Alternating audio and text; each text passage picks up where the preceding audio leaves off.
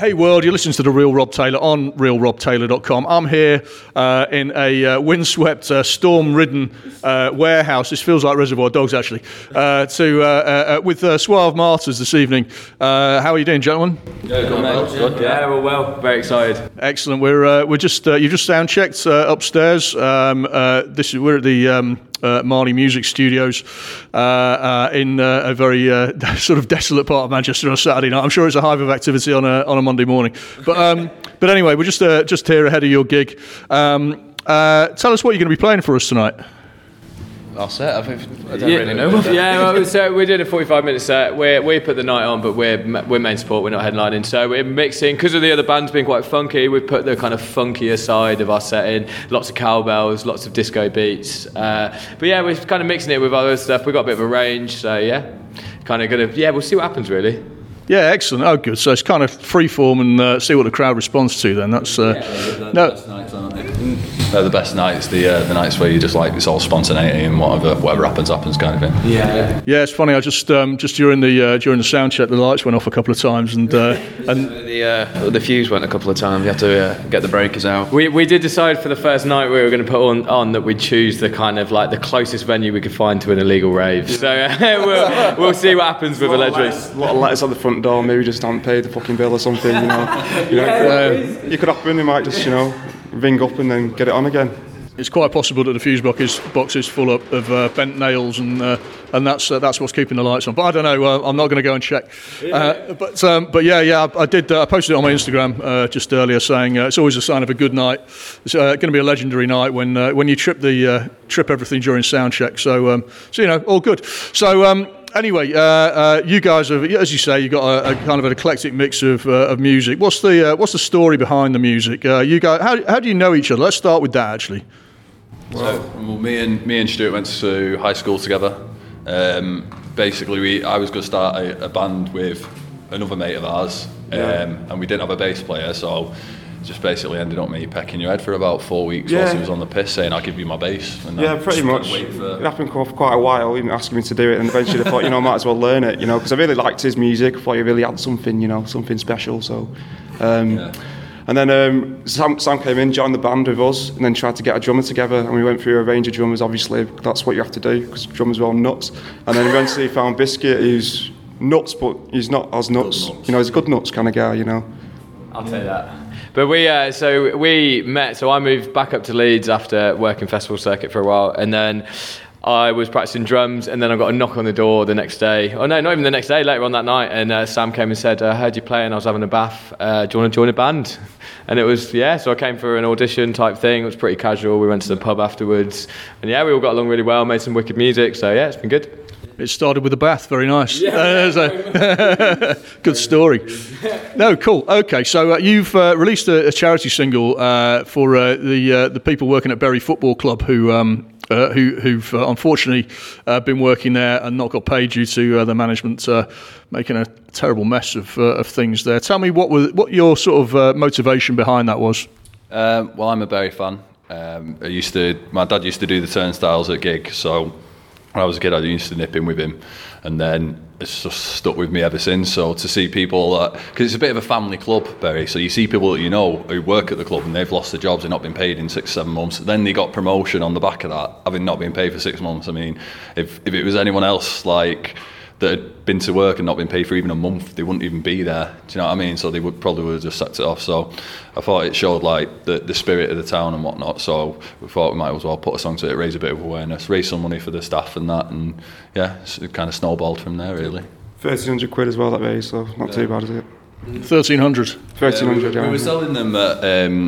We were selling the song for like £1. Well, was it as much as you wanted to? But then you could donate as much as you wanted. I mean, some people donating like £30, so that's a real. I think it averaged probably a £5 per track as an average. So we did pretty well with it. We're really happy. Well done, congratulations with that. That's really good. And you can still buy that on Bandcamp, I believe. Is that true? Yeah, that's right. Yeah. You can buy it on Bandcamp. That's be via our Facebook page and our website. Or if you go to suavemartyrs.com, the link's on there. There's a whole section on the website for it. Fantastic. That's really good news.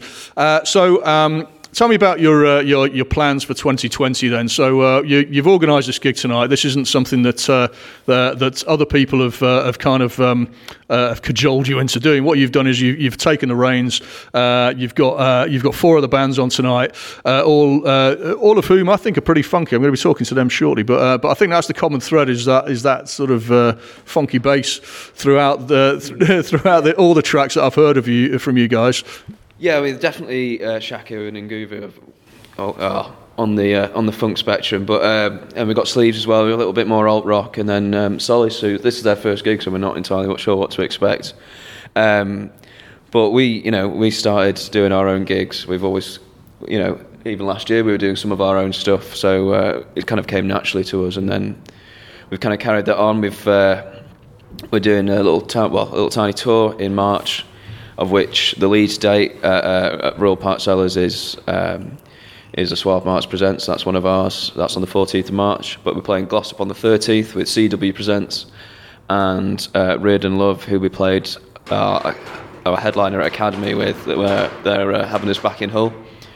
And then we're making the schlep down to the Big Smoke and playing London with another Suave Martyrs Presents at the Hope and Anchor in Islington on the 15th of May. So worth mentioning. No, we don't have anything. So we're also in cahoots with Scruff of the Neck, who we've done quite a few of our first headline show and stuff was with Scruff of the Neck. They've been really good to us. We're in talks at the minute about putting some stuff on, probably beginning of summer, or we wait until September with them. We're looking at potential regionals, but I think we want to do a big gig in next proper gigging season in autumn. Get a proper venue out there and sell it out.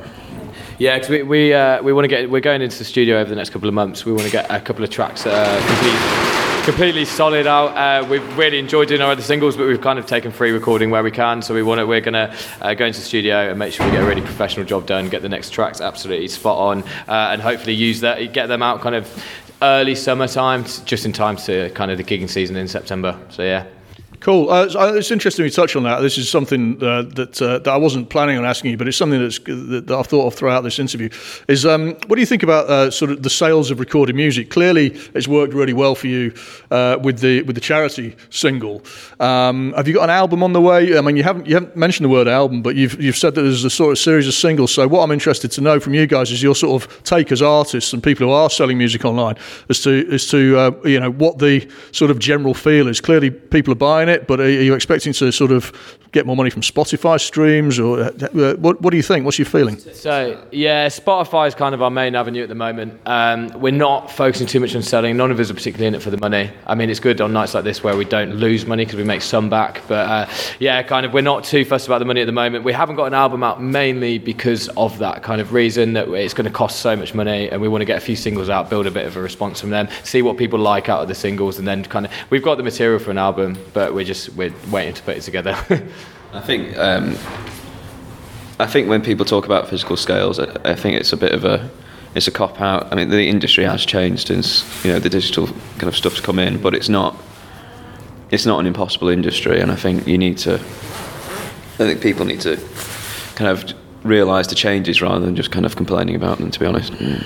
No, sure. I completely agree. You've got to move with the times, and I think what you're doing is it's great that you're testing the market and finding out what people respond to and what people like, and also the live environment is a really good place to do that as well. Yeah, and so live's where you can make your money now, and then so we that's what we do, put in our own gigs, and we make our own margin on that, and then in terms of we've been able to record our music for free, which wasn't something you could do back in the day, and the gatekeepers and the barriers to entry aren't there, so you can really we might not have necessarily had a single at this point, but we do because of the kind of digital's allowed us to do that, so it's kind of you kind of take the rough with the smooth, really. Double-edged sword, yeah. Yeah, well, I'm right there with you. I've, at the moment we're recording this with a single microphone that I've got to wave around in front of 4 people. So one day we'll be all sitting in a nice warm studio instead of a warehouse that looks like somebody's going to have their ear cut off. Yeah, I'm looking out for rats. Looking out for rats, to be honest. or guard dogs and slavering Dobermans and such like. All right, we better wrap it up before they arrive. So Suave Martyrs, have a wonderful gig this evening. Thank you very much for speaking to me. Cheers, thanks very much. 2020.